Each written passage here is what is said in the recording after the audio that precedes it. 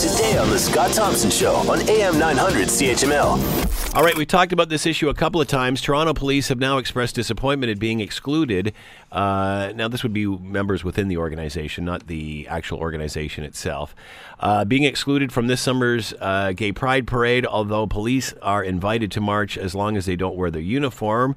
There are questions now as to whether any of them will or not, because, of course, this was all instigated through Toronto police, encouraging their members to take part in all of this. To talk more about all of this, Sue-Ann Levy is with us from your Toronto Sun. Cop extremely upset about Pride ban is the headline today, and she is with us now. Hello, Sue-Ann. How are you today? I'm good, Scott. How are you? I'm doing great. Thanks for taking the time to join us. So, where are these two sides on this issue? I understand there was a meeting with the mayor and such in regard to funding, and that police and everybody allowed to just let it go this year in the hopes that next year things would be resolved. Where are the two sides now? Really far apart, Scott. Council is meeting on the 24th of May, and they are supposed to vote on whether to go ahead and fund Pride. It did get through the mayor's executive committee. This is the $260,000 annual grant that they get, and some councillors are trying to push withholding the grant this year unless police are allowed to march. So the mayor has come on the side of pushing to continue with the grant. We happen to disagree at the Sun strongly, that there has to be a strong message sent. And the other thing is that the cops I interviewed who are in the story today aren't Toronto cops. One is formerly from Hamilton. The other is with the RCMP Milton detachment. Both of them gay. Both of them came out in the last 10 years. Both of them marched in the parade last year. And so this is affecting forces all over the province, not just Toronto. The police chief in Toronto and the Pride president, I understand, I guess agreed in the sense that it would not help anybody for the funding to be held back. What are your thoughts on that? Well, I think the police chief had to go along with whatever was presented to him by the politicians. I think he's caught between a rock and a hard place.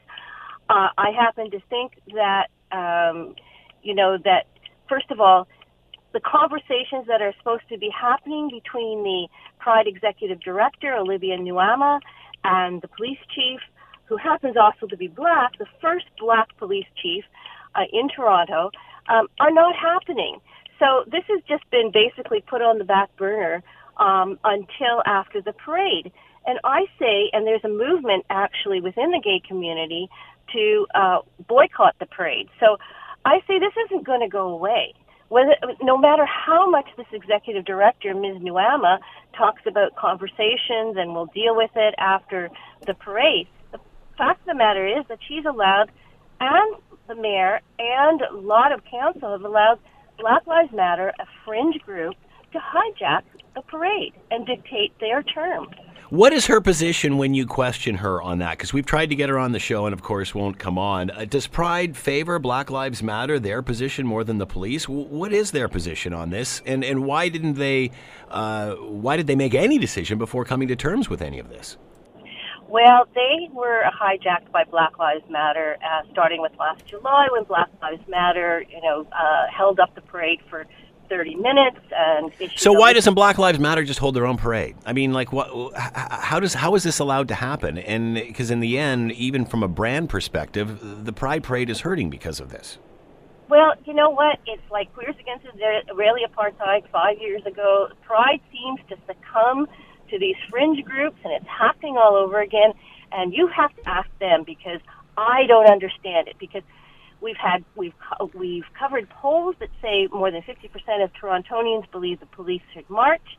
The gay community, all sides of the gay community, all sides of the spectrum, have contacted me, and I actually happen to be gay as well. I came out in the last 10 years. They have come to me and said, you're bang on this. The police should not. This is supposed to be an inclusive parade, Scott. Mm-hmm. So you're telling the police they can't march? Yeah. Talk about lack of tolerance and inclusiveness. Does this reduce the credibility of Pride? Very much so, I think. I think, I've said that they've lost their way, And I don't care how many conversations they have. It's left conversations they will have. They're not going to have them now. It's left a very bitter taste in the mouths of many, including those in the gay community in Toronto and around the province, I might add. Want to hear more? Download the podcast on iTunes or Google Play and listen to The Scott Thompson Show weekdays from noon to 3 on AM 900 CHML.